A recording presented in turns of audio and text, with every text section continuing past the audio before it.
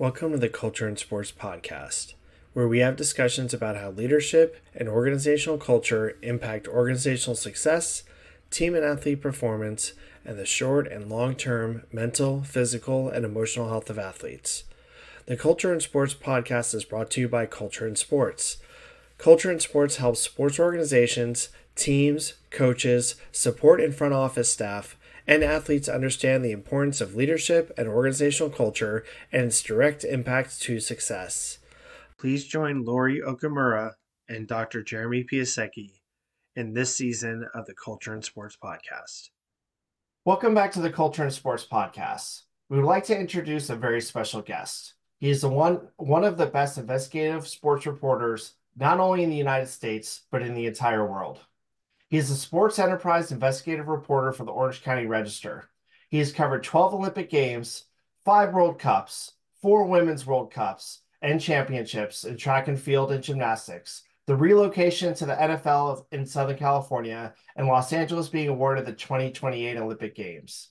His work for the Register has led to investigations by the International Olympic Committee, the U.S. Olympic Committee, the U.S. Department of Education, the California Legislature, and the national governing bodies for gymnastics, swimming, track and field, and badminton.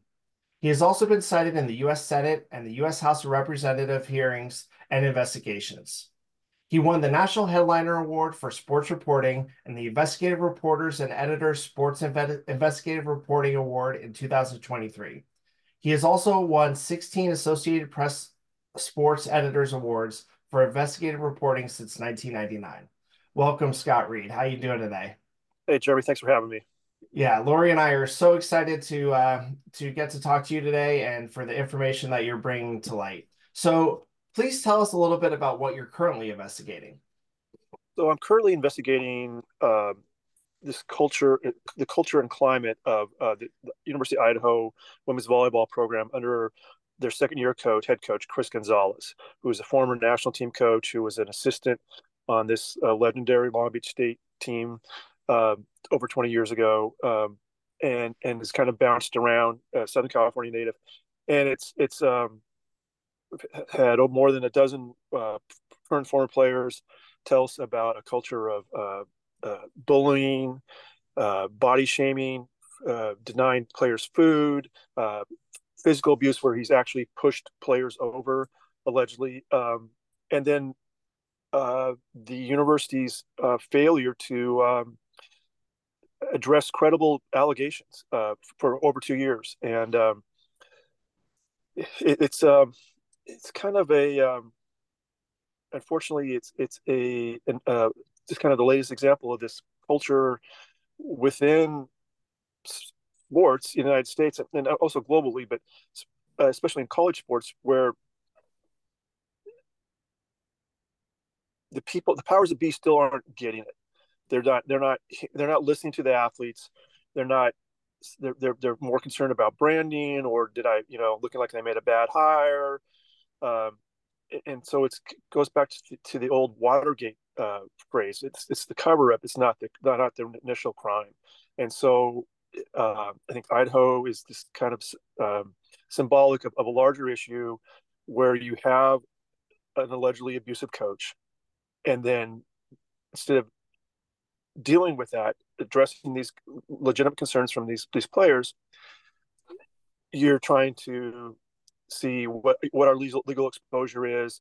How do we protect the brand, University of Idaho, or our jobs or future, our position on some NCAA national committee, and not the focus isn't on the athletes. And this is what I wrote about last year with the University of California with Terry McKeever, the swim coach. It's over and over and over again, and it's unfortunate that we as a society and a culture in sports just aren't getting it. And I think that's what's really frustrating is that the people, whether it's an NGB or it's a college athletic director, it's a college president, it's a local AYSO organization, the people who are empowered, who have taken on the responsibility on their own, they've willingly taken responsibility to protect kids or in this case young women at university, they're not fulfilling that. They've dropped the ball, and so yeah, that's what I'm working on right now at the Orange County Register. It's been the focus for about probably the last 4 months. So, Scott, how did you initially come across this situation? Do you have a child who's currently playing in Idaho, or are you deeply networked into the volleyball community or to NCAA sports in general? How did you come across this, and why was it of interest for you at the very beginning? So I don't know if deeply involved in the volleyball network is. Volleyball's a huge sport in Southern California. We're kind of the ground zero of everything volleyball in the United States. For a long time, the national team trained here. Majority of the players are from this region, both on the beach and indoors. A lot of success historically in Southern California. And unfortunately, volleyball has had a series of abuse cases, a lot of sexual abuse cases. Obviously going back to the case in the Chicago area. There was there's been a number of volleyball cases in volleyball. So there was a case involving an Idaho a few years ago, invited a possible Title IX violation in Idaho, involving a person from Southern California who was a prominent person in the Southern California volleyball area. And while I was looking into that case, University of Idaho hired Chris Gonzalez. And Chris Gonzalez was an assistant coach on probably the greatest college volleyball team ever, a team that went undefeated, won the Final Four. Misty May was on the team. And he was an assistant coach, and then he used that to become a national team coach, assistant coach. And so when he was hired, a couple of people said, keep an eye on this guy. He's got a horrible reputation for being abusive. Kind of thing, a lot of the things that have come out now in the Idaho story. And honestly, I kind of lost track of him. I was looking. Unfortunately, there's all kinds of these stories, and so I got sidetracked on the Cal story, and other Olympic issues, and then the Gonzalez thing came back on the radar a few months ago. One of my sources said, "Hey, you might want to take a look at this," and we did, and it was the allegations were pretty alarming. So, Jeremy, when Scott did an original piece, on this story, and me coming from the volleyball world, I found myself, it's a long, very detailed article, and I think we're going to post it so that our listeners can follow along. But I found myself as I was reading your article, Scott, like almost closing my eyes and thinking, I've heard this story before, at other universities or at the national team level or at the club, youth level, right? Like things are sounding like quite familiar. It's, I would really point toward the fact that, while I am not in directly the volleyball world, anymore, I'm not a club director, I'm not a tournament director, I do still have a lot of contact with people in the community. And I'm hearing from a spectrum of people, whether it's parents, club directors, other college coaches, that you have the initial, well, this is the worst kept secret. Like we knew about this, or I was surprised, this person got hired or what.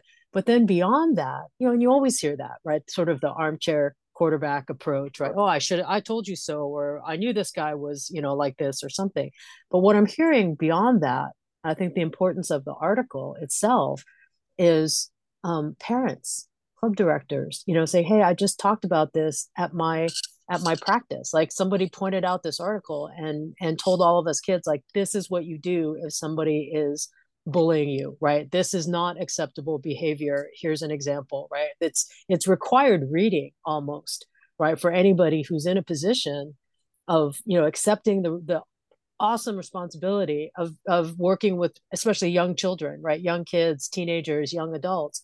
But it's also somewhat empowering to see how the women at the University of Idaho have addressed their situation, right? I mean, they seem to have, and I know we'll go into it, but I'm really impressed with that group that they found a voice, right? They found their voice. They also found a voice in Scott to help, tell their story. But I tell you, the impact of this story, and there've been several, follow-up stories that Scott has posted, but the impact of the first story, which I think is what, like almost 10,000 words or over 10,000 words. I mean, it's a tough, the comments, it's a tough read, like it's a hard read, but I'm so glad I read that article. Like that's what I keep hearing over, and over, is that people are learning something from the situation that these women at the University of Idaho women's volleyball program had to endure, right? This abusive culture, this feeling of we don't know where to go next, which I guess is the next question, right? What happens, like maybe to hear some of the details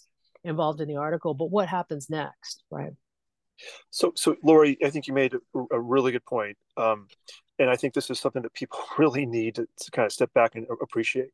So when a guy like me comes in and I reach out to these women in Idaho, or I reach out to these women at Cal, or people who've been coached by Maggie Haney, the gymnastics coach, Nass, or whatever, you're making a big ask of them, because you're basically asking them to go over their abuse. And you're basically, which is really triggering territory. You're asking them to relive the most painful moments of their life, and they're doing it because it's an incredibly unselfish act, because they know, yeah. So Chris Gonzalez maybe gets fired, but the real benefit of this is some kid who they don't know is going to not have to go through this with their coach. Right. And it's an incredibly unselfish act by these women. I mean, to have some guy they don't know, Southern California, talk to them, and to numerous interviews, and trying to get the precise details of what happened, something that's really painful that happened. And so, right, Lori, you talked about club coaches and parents talking about this. This is the well, for lack of a better word, payoff. Is that some parent, I've had parents in previous stories say, I read your story and I looked at my kid's phone, and yeah, her swim coach was texting her at 11 o'clock at night. What the hell? So it's making parents more aware, and it is a universal story. It could be, it's in Moscow, Idaho, it's in Berkeley, it's in Ohio, all these different places. Unfortunately, I mean, but I think people really need, these women in Idaho are scary strong. I mean, the fact, people say, well, they only won 5 games in 2 years. Well, women that are this courageous, that's not who they are. I mean, they're better players, they're better people, they're stronger people. That they're obviously got they have more heart, and so obviously that their record should be a lot better, because just who they are as people and fighters. This is a really, really brave group, but again, I think it's really important for people just to step back and appreciate how hard this is, especially in a small college town like Moscow, Idaho, where Moscow, Idaho, that's it. It's the industry, it's the whole community revolves around the school, and we're seeing this in kind of the response. And I'm really happy that the community is rallied around these women, and I think they've rallied because they see that strength. I mean, Moscow, Idaho is a tough place, part of the world. I grew up in Washington State. The Palouse, that area, it's not for the soft-hearted, and so the people that live there are hardworking people, and they appreciate courage. They appreciate going against the grain, and so I'm glad that the community's rallied around these women. But it is, I mean, these women, they've taken a really unselfish step that's really not going to benefit them. I mean, their names in the paper, the community has rallied around. But when they go around town and you say, "Oh, is that one of the volleyball players? What happened? I wonder what happened to her." Your whole life now is they put their lives under a microscope, and it could have been just easy and transferred to another school and said, it's somebody else's problem, and they didn't do that. And and it's just really admirable with what they did. So about the report. So I've been doing this for about 20 years in terms of writing about abuse in basically Olympic sports, primarily Olympic sports. And this is one of the worst cases. There's allegations that uh, Chris Gonzalez pushed at least two players to the point where he knocked them over. He's 5'8" ish. He's pushed over women that were over 6 feet tall in a drill where he allegedly got exasperated, and there are multiple sources on this, and where he would get angry, insert himself in the drill. When the drill continued to not go his way, he literally pushed two women over, and he inappropriately touched women in a drill where he put his hands around their waist, lifted them up, and they felt very uncomfortable. They expressed that discomfort, and nothing was done. He put them in harm's way. I think Lori, as someone who's been around volleyball all your life, knows the first thing you tell a kid is no balls on the court. Oh yeah, you teach them. Right. And ball on. That's the call, right? Yeah, exactly. I mean, it's rule one, right? So one of the things he did was put balls around these women because he was upset at how they were not jumping up, straight up and down, and so he put them in harm's way. He's done drills where allegedly they chased balls into bleachers. He's fired balls at their faces. He's grabbed women. There's a bullying element where he targets certain players. There's a body shaming element. He's referred to women as linebackers. In this drill where he lifted them up because, it took a lot more to get you up than I thought it would. Got on kids about their weight. Denied them food on travel trips. Constantly talked about calories, what they're eating. If they're at a restaurant, if they took a piece of bread, he'd get the scowl. A woman was benched for getting a calzone at an airport on the way back to campus on a road trip because the Sbarro was the only thing that was open. Coaches had confiscated food. So it got to the point where parents were trying to sneak food into to the women on road trips. And there was times where the coaches allegedly actually confiscated the food that the parents had left at the hotel for the women. There was a case where they were on a road trip, traveled cross country. They got to the East Coast. The coach said, we're not going to give you a meal. Just eat out of your snack bag. One of the players ordered Chipotle on DoorDash or Uber Eats, and one of the assistant coaches saw it and gave her a lecture about it. It just really put a lot of shame on her. What else? Chris Gonzalez has repeatedly allegedly ignored the doctor's instructions for certain players not to practice or play. Just blown through it. When players have sought medical attention during practice, he's taken steps to pull them away from the trainer while the trainer's examining the player. A lot of bullying, trying to run kids off, run players off, verbal abuse, mind games, and the real issue with this is that this was first reported to Terry Gallick, the athletic director, in 2022 during the 2022 season. Parents complained with detailed list of allegations. And a group of women themselves sent Terry Gallick an 8-page, very detailed list of allegations, including at one point talking about how Chris Gonzalez pushed Anna Pallur, who was a freshman on the 2022 team, pushed her over. I talked about the body shaming, the food denying, the fat, all this focus on weight, and a group of them wanted to meet with Terry, and she would not meet with them. A group. She had separate meetings, and then this went nowhere. So this is, I think, a big sticking point is that the school has now hired a law firm out of Texas to look into these allegations, but they've only done it after 2 years. Why wasn't the outside law firm brought in 2022? Why did another group of women have to go through this in 2023? And the other thing is that he had a big freshman class coming into the 2022 season.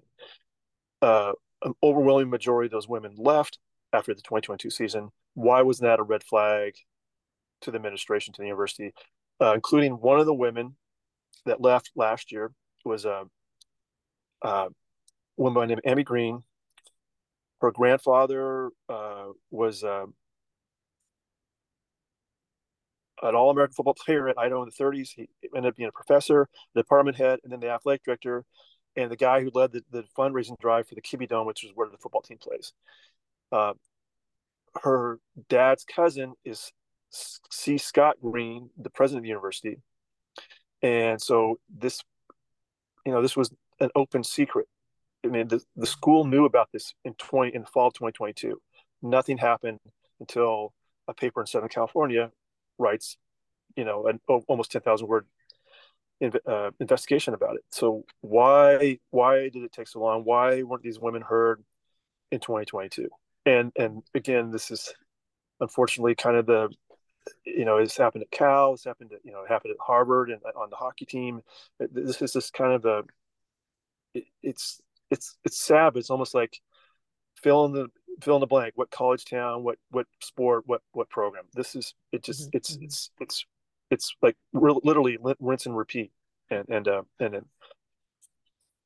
it that doesn't do these women who've gone through it any good. Scott, let me ask you a few questions here, just to put it in context. So the first thing I want to talk about is in the state of California, a college student, once they are a student, it doesn't matter if they're 13 or they're 18, is considered an adult in the realm of education, right? They are an adult, Right. as a parent of a college student, regardless of their age. You cannot call up the school and say, can I have their grades? Can I have this? Can Right. I do this? Without the athlete's consent, or the student's consent. So in this case, when an athletic director receives a letter or phone calls from a bunch of parents and they're like, oh, this is happening, that's happening, why would an athletic director even be compelled to look into it, other than the fact is there might be something going wrong?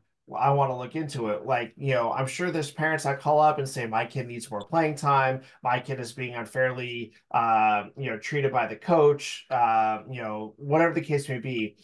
Why should an athletic director respond to a 8-page letter that they would receive about a situation like this? Because it wasn't about playing time. So like one of the targets for bullying was a woman by the name of Kate Dorn, who was a freshman. She was one of their better players. She was like the first month of her college season, she was named Big Sky Conference Player of the Week. She was really talented and is really talented. So yeah, I get it. I'm sure athletic directors, everybody, coaches get, why is my kid playing? Or, why didn't you throw it to my kid? That kind of thing. This 8-page letter was a very detailed account of allegations regarding denying food on a school trip. So they went to Jacksonville, Florida. I think there was two or three connections to get there. It was an all-day thing. Get from Moscow, Idaho, to Jacksonville, Florida. The body shaming, where he's making remarks about, you look like a linebacker. He talked about women's butts, the size and shape of their butts, inappropriately touching women where they felt uncomfortable, pushing the player over. So this goes. I think any athletic director should immediately go, well, this is like Bobby Knight stuff. This is not some coach yelling at a player as he comes off the field. why did you run that route when you're supposed to run that route? And, getting in his face and even swearing, like we see that all the time on Saturday afternoons. This was at a different level. Um, this was putting women in harm's way. This was uh, emotionally abusing them, allegedly, um, impacting their health. Putting when your trainer is repeatedly telling the coach, this player cannot play, this player cannot practice, and then the the coach pressuring the player to practice or play anyways. That's I mean he was allegedly violating team policy, university policy, by disregarding the sports medicine staff's recommendations. Um, so this was it's just a whole nother level. I get, Jeremy, what you're saying. My my son is a college runner. I talked to his coach, but this was putting the health, the physical and emotional health of these students in jeopardy. And again, like when we started out, Terry Gallick and Scott Green, their job is their number one job is to protect um, the health and well-being of their student athletes in all kinds of ways. And they, from what we can tell, they shirk that responsibility. So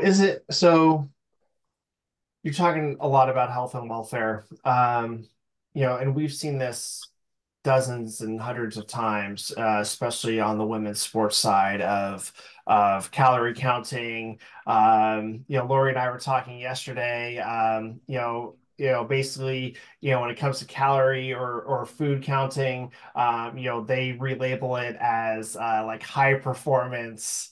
Dieting or Weight whatever the case may management, be. weight Weight management, management. thank Yeah, you. weight management. That was it.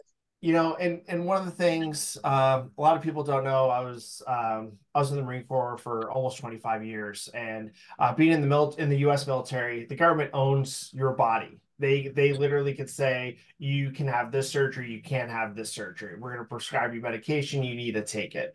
We're going to send you to do this physical thing, you need to go do it, otherwise you're violating an order, right? So it's very simple. Isn't it the same thing at a college or university? We're providing you a scholarship or we're providing you an opportunity to play. Can't we tell you what it is that you can and can't do, or what you can and can't eat? You can suggest, I think, and ask and give advice on what is best for that athlete to get the best out of them in turn, and then in return the best for this team. Um, let's talk about food. So for a college volleyball player, Division I player, you need almost 4,000, somewhere between 38 and 4,200 calories a day. These women were not getting that. So you're actually harming, you're creating a negative barrier for their performance. So you can't perform if you don't have fuel. Richard Petty runs out of gas. He's the greatest driver in the world, but he runs out of gas at the Daytona 500. He's out of gas, and so it's counterproductive.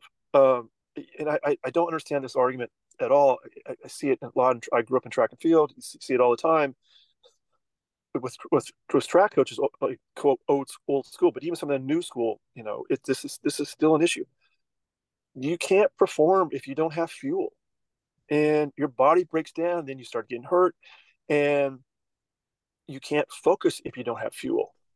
So in this one road trip, these women, they started out getting up like 2 to 3 o'clock in the morning in Moscow, Idaho, and I can't remember if they left from Pullman or Spokane, but I want to say they changed planes at SeaTac, and then they changed planes again at DFW, and then they end up in Jacksonville. And I used to work for the Land Journal-Constitution, cover University of Georgia. Jacksonville's not an easy place to get to either. It's not like you're going to Miami or Atlanta. So they get there late at night, and they got to turn around the next day and play.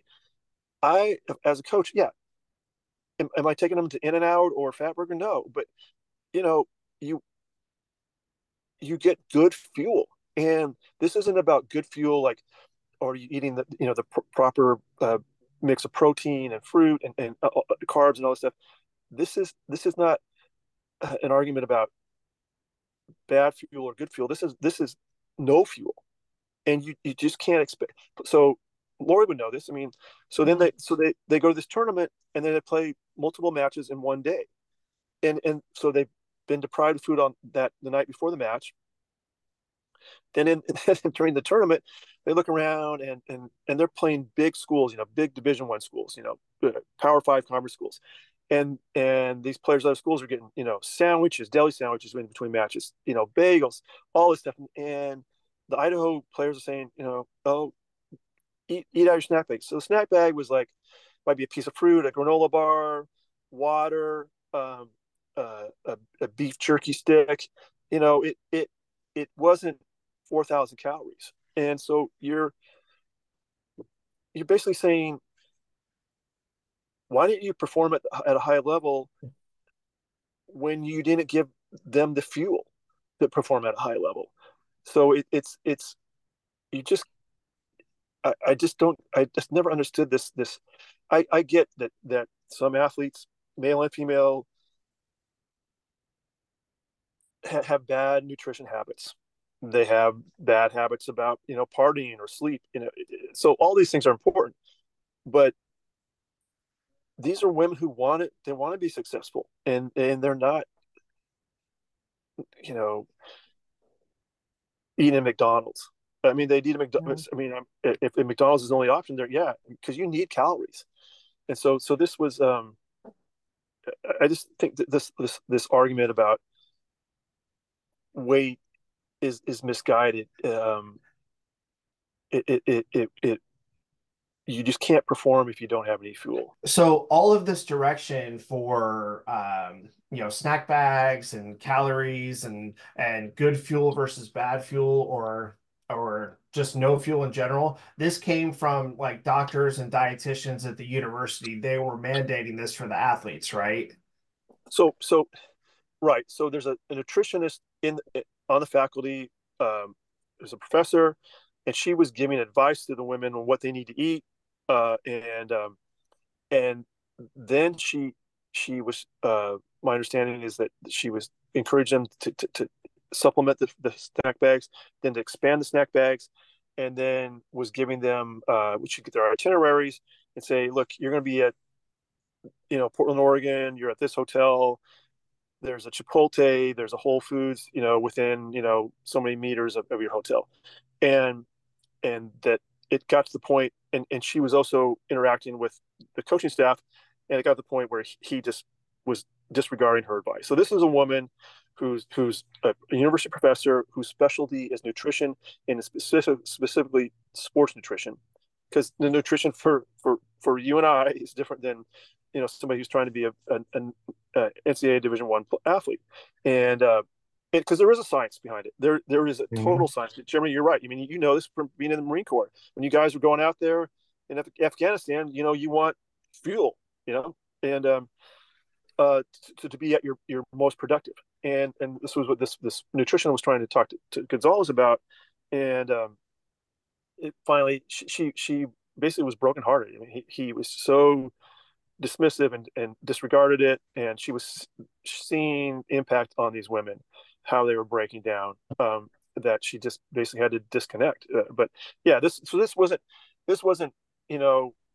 my mom saying, you need to eat this, or I think you need to eat that, or this was somebody who really knew what they're talking about and was giving advice and counseling the coaches and the athletes, and also trying to help them kind of finesse this in a way that would not create more drama within the team unit, but also get them what they needed to thrive. And this nutritionist, she just wanted these players to reach their potential. And Mm-hmm. and it's and it's it, it shouldn't be about counting calories on either side. it's about putting these women in position to do their best, which is what everybody in this program's job should be. You want them. I mean, you want them to maximize their ability.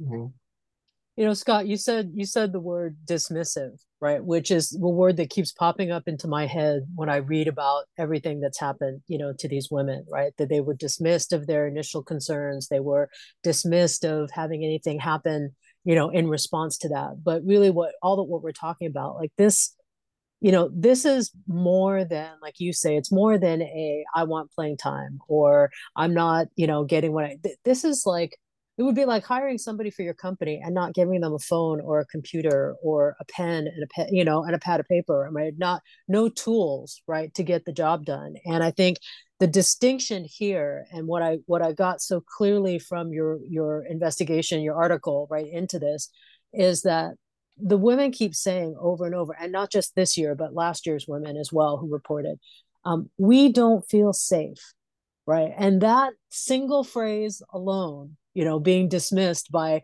anybody that they tried to, to say this to, right? And you look at the details of everything, not just the withholding of food, which is, we could go a whole series of the withholding of food, but, it's the fact that they themselves, in their own words, said more than once, like, we don't feel safe, right? We don't feel like, we don't, not only do we not feel safe, but we also don't feel like, we don't feel right? We're not feeling, we're lightheaded or dizzy, or, I mean, physiologically, right? They weren't feeling, quite right. And the tools to be successful, right? They're plentiful, right? They're all around. They're emotional tools, they're verbal tools, they're physical tools, they're, nutrition is all a part of that. And if they can't get the right tools, then they can't be expected to perform, at their best, because they're not being provided, with all the things that they would need to put together. It's up to them to put it all together, but it's up to us, people in the community that take responsibility for kids, to give them those tools. And I was thinking just now of, I mean, these are elite athletes, right? I mean, we're talking about Right. these women. It's hard to continue athletic. We all know the pyramid, right? I mean, every chapter of your life that you're playing competitive sports, it gets smaller and smaller, the opportunities, to continue to advance. And these women have made it to a really impressive level of competition. But I think about, not that long ago, I stopped coaching, and I started to do the team mom thing, right? The chaperone thing. And I remember I had this group of young women that were high school age, right? And we would pack a snack bag. To them was those big 2-gallon, Ziploc bags, and then some. And we would stuff it with sandwiches and, Right. peanut butter and fruit. I mean, there was, tons of energy in there based on, what they were going to need. And that was just for one day. Right. Right. So when I all of this detail aside, which is horrifying to me, like the detail is horrifying, but it comes right down to me, to the fact that, these women were saying, and some of them have said after the fact, in interviews or podcasts or what, that we didn't feel safe. Like, we still don't feel safe, right? They're afraid of retaliation, or they're afraid of, and to your point when we started our session here, is that this is a really brave thing that they've done in coming forward. There's a statistic. I've done a lot of research, and Safe Sport International, which is an organization out of the UK, they have this amazing statistic about, an athlete that's abused in their younger years, their teenage years, right? About 15, 16 or so, oftentimes doesn't find the opportunity, or doesn't come forward about the abuse until they're in their 50s. Right. Right. And I happen to know some real life examples of that, unfolding. And you've done some coverage on some cases, that where that has been the case. And these young women are what, 19, 18, 19, 20, maybe 21 at this point. The abuse has gone on so long. It's quite remarkable, that they've been able to step forward on this. But really, the distinction here, along this line that we've been talking about, is that they have said repeatedly, like, we don't feel safe. Who else can we go to? Which leads me to what has been the sense. I mean, we know what the university's reaction has been, to this point, which is very little. But I'm really interested in the rest of the enablers community, right, that are surrounding these young women. Like, who did they try? If this was, if there was even a relative on the team, as you mentioned, that might have had a connection to the university president, I would think, as someone who's worked in administration, and we all have had our touch points, right? Jeremy, you of course have managed a number of teams as well, right? Sport teams and programs. Like it's astonishing to me that it took a reporter from Southern California, to get a tip about looking into this situation a year or so after it happened to really uncover what was going on. I mean, really, there's a complete failure in the system surrounding these young women, and it has to be somewhat due to the enabler effect, right? Which we talk about every once in a while. I just wanted to get your thoughts on that. Yeah, that's a big part of it, Lori. And you said something a minute ago I want to come back to about they didn't feel safe. Yeah, yeah. There's 2 points I think that you touched on that are really important. One is when somebody tells you repeatedly that they don't feel safe. They said this in these detailed complaints that going back to 2022, I don't feel safe, and here's why I don't feel safe. They expressed they didn't feel safe in meetings with Terry Golick, the athletic director, with Blaine Eccles, the dean of students, with the assistant athletic director, with an office of civil rights person, and they weren't heard. They weren't heard, and they weren't heard until it unfortunately appeared in the Orange County Register. I mean, the other thing that I really have, this is a reoccurring issue that I think is really damning of this whole culture, is that women are dismissed when they say stuff like this as drama queens, or women are just more emotional. It's all about, one of the Idaho former assistant coaches. They're all emotional. She referred to them peeing down their leg the first, because they played a lot of freshmen, so it was their first match and they were peeing down their leg. This dismissiveness that this is an emotional woman. These are emotional women. A man would never, a college football player or a college men's volleyball, they would never say that. And it's this really deep sexism, misogyny in college sports, but in sports in general, that women aren't heard. They're dismissed. And the thing that's really troubling to me about the Idaho case, and it was about the Cal case, is that you and I have had discussions, Lori, over the years, and I think we're in agreement on this. The big freaking part of this problem is that there aren't enough Loris.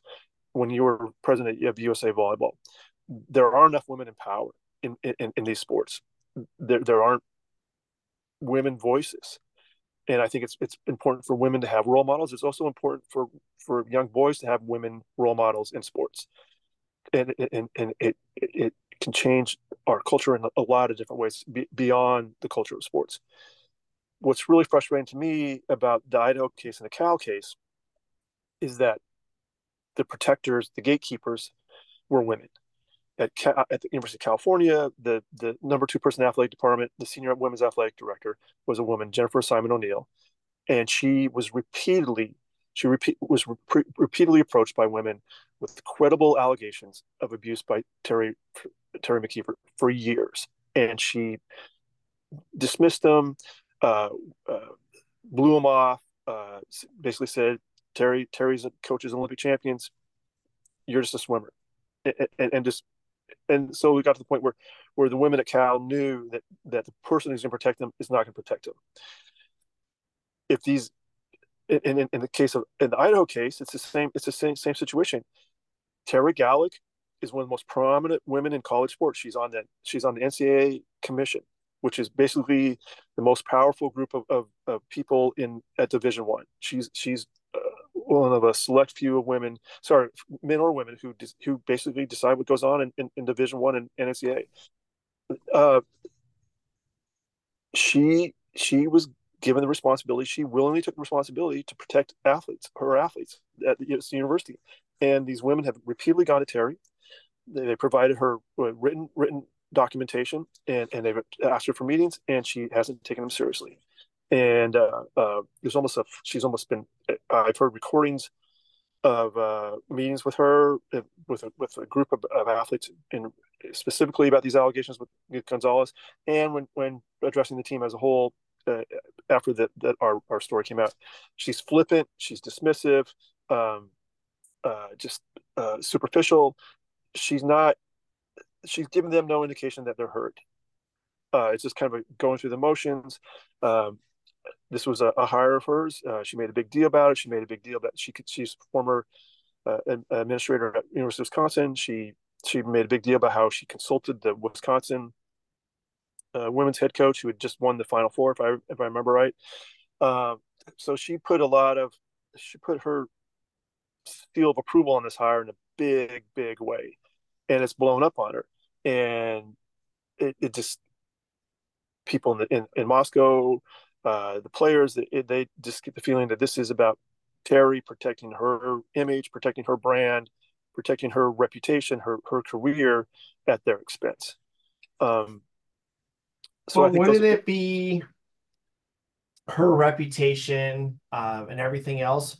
Wouldn't it be improved if she did take ownership of what has happened and she has said this was not a good hire, this is potentially a bad person, let's remove this person from having interaction with the athletes and do a full unbiased investigation? Wouldn't that actually make her brand stronger? It totally would. And so she could do what Cal did, which was, well, the day after our article came out on the Cal case with Terry McKeever, they put Terry McKeever on paid leave. They didn't fire. So this was in May of 2022. They didn't fire her until the last day of January of 2023. At the very least, this is what you should do. Yeah, Terry could. She would get her reputation would grow so much. She would be held in such high regard if she stepped up to the mic and said, "You know what? I dropped the ball on this. I should have known that it was well known in volleyball circles that he had this pattern of behavior. This is how he coached. I was wrong. I took the word of somebody I trusted. I didn't do my homework. I let these women down. This is on me. I'm never going to let this happen again. I'm so sorry," and move on. Instead, she's basically, the story comes out, and the first thing she does is go to the NCAA convention. And this is one of the biggest crisis in well, it is the biggest crisis since she's been in Idaho. And look, I get it too. I mean, that community's gone through a lot. There was the murders last year, 2 years ago, in November of 2022, where these students were murdered. The community's been through a lot. So I know the university's been a little distracted by things, and the trial's coming up. But yeah, Jeremy, you're totally right. She could have massively overhauled and improved, raised her profile by doing the right thing, but she hasn't. And that's really an important point, because like we've all been in that situation. I myself, I'm not innocent of making bad hire as well, right? But usually when that happens and there's so much overwhelming, evidence, and you try to resolve the situation, you give the person an opportunity to, to correct or resolve. But in this case, what's so surprising is that, I was reading one of the follow-up articles that you did, that the when the team returned. Of course, now they're out of season, right? They're in their spring, training, and the rules are slightly different, smaller group trainings, and not as frequently. But I was shocked because I've been out of it for so long. I read the article. It said that the athletes were scheduled to report to practice with this coach, right? That allegedly had conducted all this abusive behavior against them for 2 seasons, and I had to read it twice. Where I just said, well, hold on a second. If this was like, if you and I were working in a workplace environment and I had a, harassment claim, or you had a harassment claim against me, like they would try to separate us, right? At least during the, period of investigation, like try to keep the party, and also to keep the party safe, right? To keep each party, away or removed from the other party.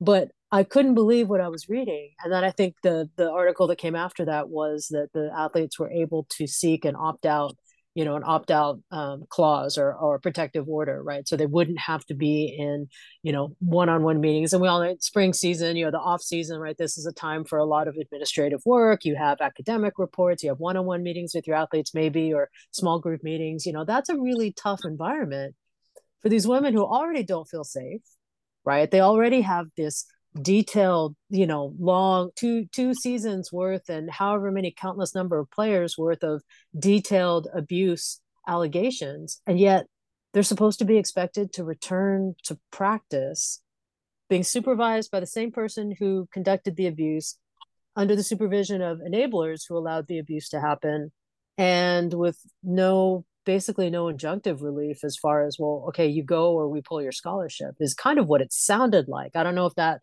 was actually, the case for them, but that to me, that part of it, and Jeremy, like we talk about the culture that exists that allows that to happen is really the root cause of the problem, right? Put the victims or, in the hands of the abuser while this investigation is going on by a law firm that's, however many thousands of miles away.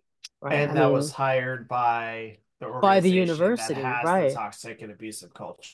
That's right. That's right. These investigations, and we've seen, Scott's covered a number of them, and we've seen a number of them, and I've been involved in one or two. It's like, that type of investigation is really not independent, even though that's what it is labeled as, right? But the very fact, I mean, if the goal of hiring a law firm like that, or conducting what appears to be a third party, outside independent investigation, if the goal of that is to mitigate responsibility, then why the heck would you put the victims, the reporting victims, why would you put them under the supervision of the very individual that they're reporting?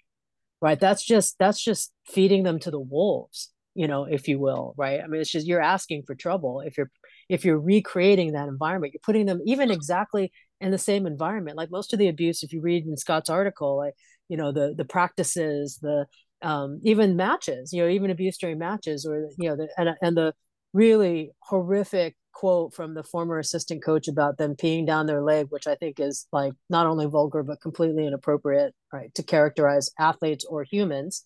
But you're putting them right back in the same environment, even, under the abusive coach, in the hands of the enablers, with no protection, and they're already have told you for months and months on end that we don't feel safe. Like, how are the women supposed to receive that, right?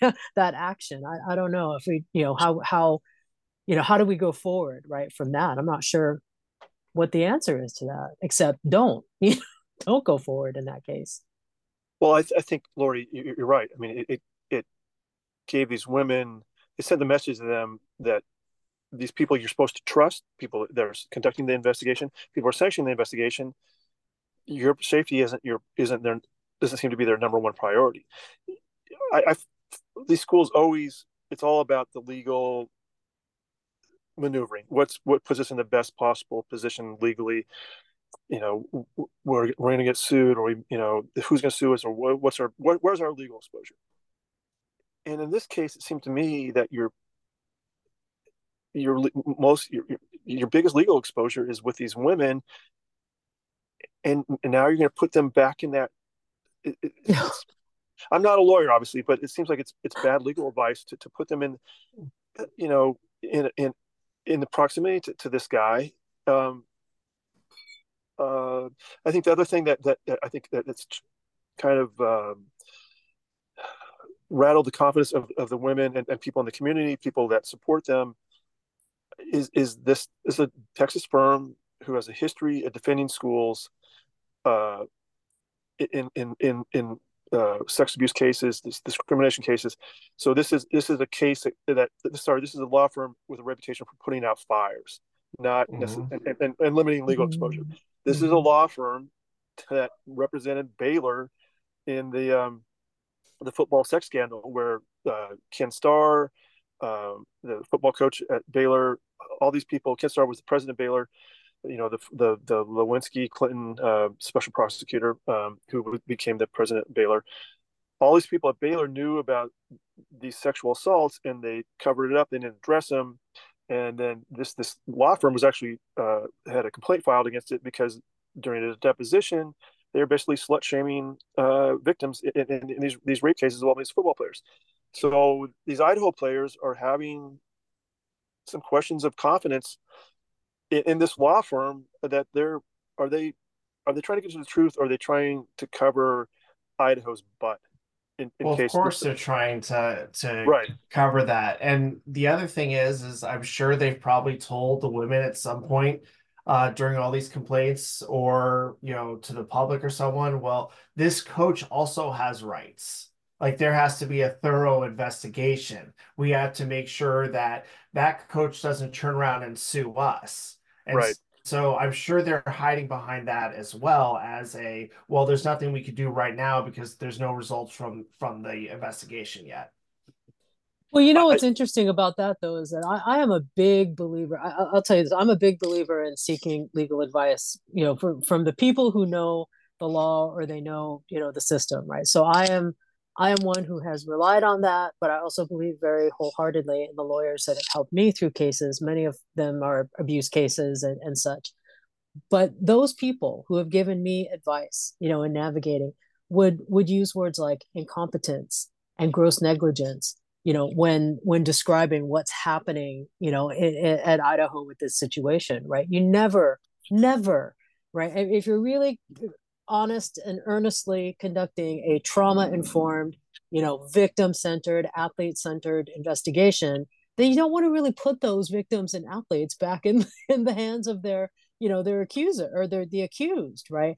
It's not good practice. It's not safe, right? And so it's really puzzling. I know a lot of people have been kind of like asking themselves, like, well, wait a minute, why is he on administrative leave? Well, why didn't he get fired? Okay, fair enough. You got to have an investigation and do whatever. Well, then why isn't he on some kind of paid leave, or some sort of, like, get him out of that situation as well, right? If you really want to look at this both sides issue, okay, well, great. If you're going to take that position that, oh, well, the accused has rights and such, which they do, okay, then take him out of the equation, because it's not getting any better, right? Leaving him in this position, because if you're a betting person, you're betting that, well, there's probably some degree of retaliation going on as well, right? I mean, this is not the first time we've ever heard of an abuse case anywhere. And like we've said throughout this entire session, you could be listening to this podcast, or reading the article, or seeing what's happening in Idaho. Replace volleyball with any other sport, right. right? Replace Idaho with any other state or any And other any country in the other world. level. Yeah,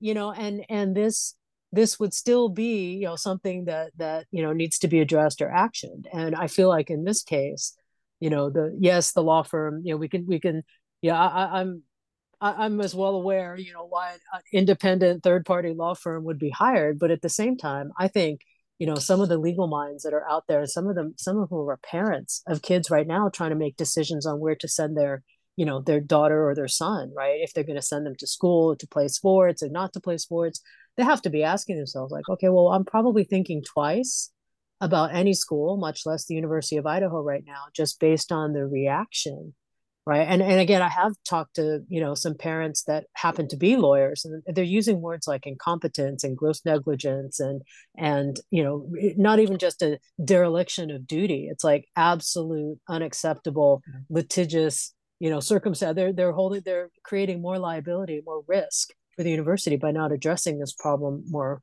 openly and in a more timely fashion. So I'm not a lawyer either, but that's why I rely on them, right? For that, for that very Exactly. expertise. Yeah. Exactly. So I know we could talk about this for hours.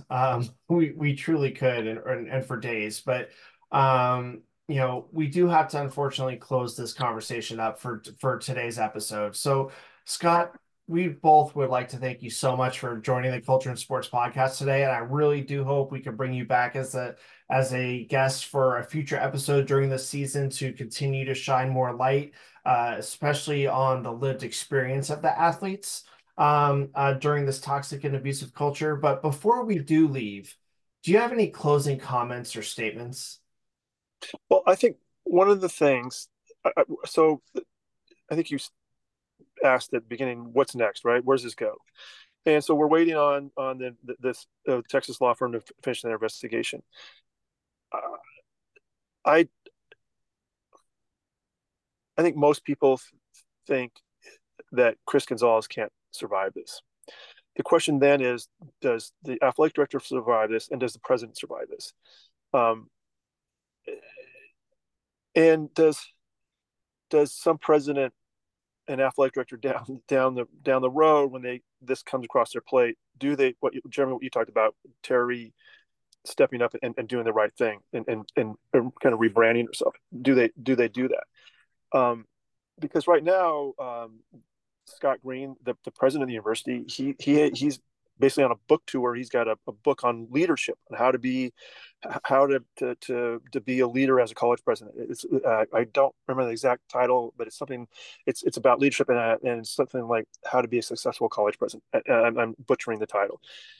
He's out there promoting himself as this leader, getting out in front of something, and in the meantime, we've heard nothing but crickets from him on this case. He's been AWOL.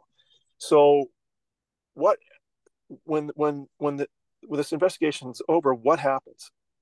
Is there, a lot of the parents have talked about they want accountability beyond Gonzalez, because this has gone on for 2 years, and at the very least you could have nipped it in the bud a year at the end of 2022, and a whole another group of women wouldn't have gone through this. So how I guess the question right now is how serious is Idaho about fixing this problem and holding people accountable? Or is it just going to be this is just one bad apple? It's kind of like the Catholic Church, where it's a cultural thing. So, are you just going to focus on a rogue priest, or are you going to focus on the people that look the other way? And so that's what I think. That's the decision facing Idaho is: how much do you really want to change your culture? And if these people did enable him, which all our reporting suggests they did, then are you really going to dig in and get to the roots of this issue, or are you just going to say we got rid of this guy and the same people are going to be there on and on and on? And again, I think we all agree that this is not just an Idaho issue. This is a larger cultural issue within sports. That's this podcast. So are we going to see the NCAA kind of come in and say, look, this has got to stop? Are there penalties we put in place, or there's education? How do we change the culture, and not just at NCAA, but NGBs and everything? But yeah, it's just as these women coming forward is impacting parents and kids that they don't know that aren't going to have to go through this because they came forward. At the same time, is some athletic director at the Big Ten or SEC or some Division III school somewhere saying, yeah, this is going to be a pain in the ass for a couple months, and I'm going to look like an idiot for hiring this guy or hiring this woman, but I'm going to do the right thing. I'm going to do the right thing for my kids. I'm going to do the right thing for my school, and I'm going to send them the message to my peers that this is how you do it. So there's an impact on what is the University of Idaho go forward? How do they go forward? And how do we, as a culture within sports, move forward the next time this Idaho case? And then where's the next Idaho, and how do we address it? Do we handle it in a way that makes athletes feel heard and help them heal, or do we just go through this whole cycle again where you hire the law firm to cover your ass and you fire the coach and you move on? I guess, Jeremy, I guess this is the bottom line. This to me, this is the question: do you protect the brand, or do you protect the athlete? And it's as simple as that. And that's a wrap for this week's episode of the Culture and Sports Podcast. We hope that this episode has started an internal dialogue, or even one with your team, about the importance of leadership and organizational culture. If you'd like to learn more about culture and sports, the Culture and Sports Podcast, or other programs, go to cultureandsports.com, where there is a wealth of resources, articles, research, podcasts, video shows, webinars, and courses. And don't forget to connect with us on social media, on Instagram, Facebook, TikTok, YouTube, and LinkedIn at Culture and Sports, and on Twitter at Culture in Sport. Thank you for tuning in to the Culture and Sports Podcast.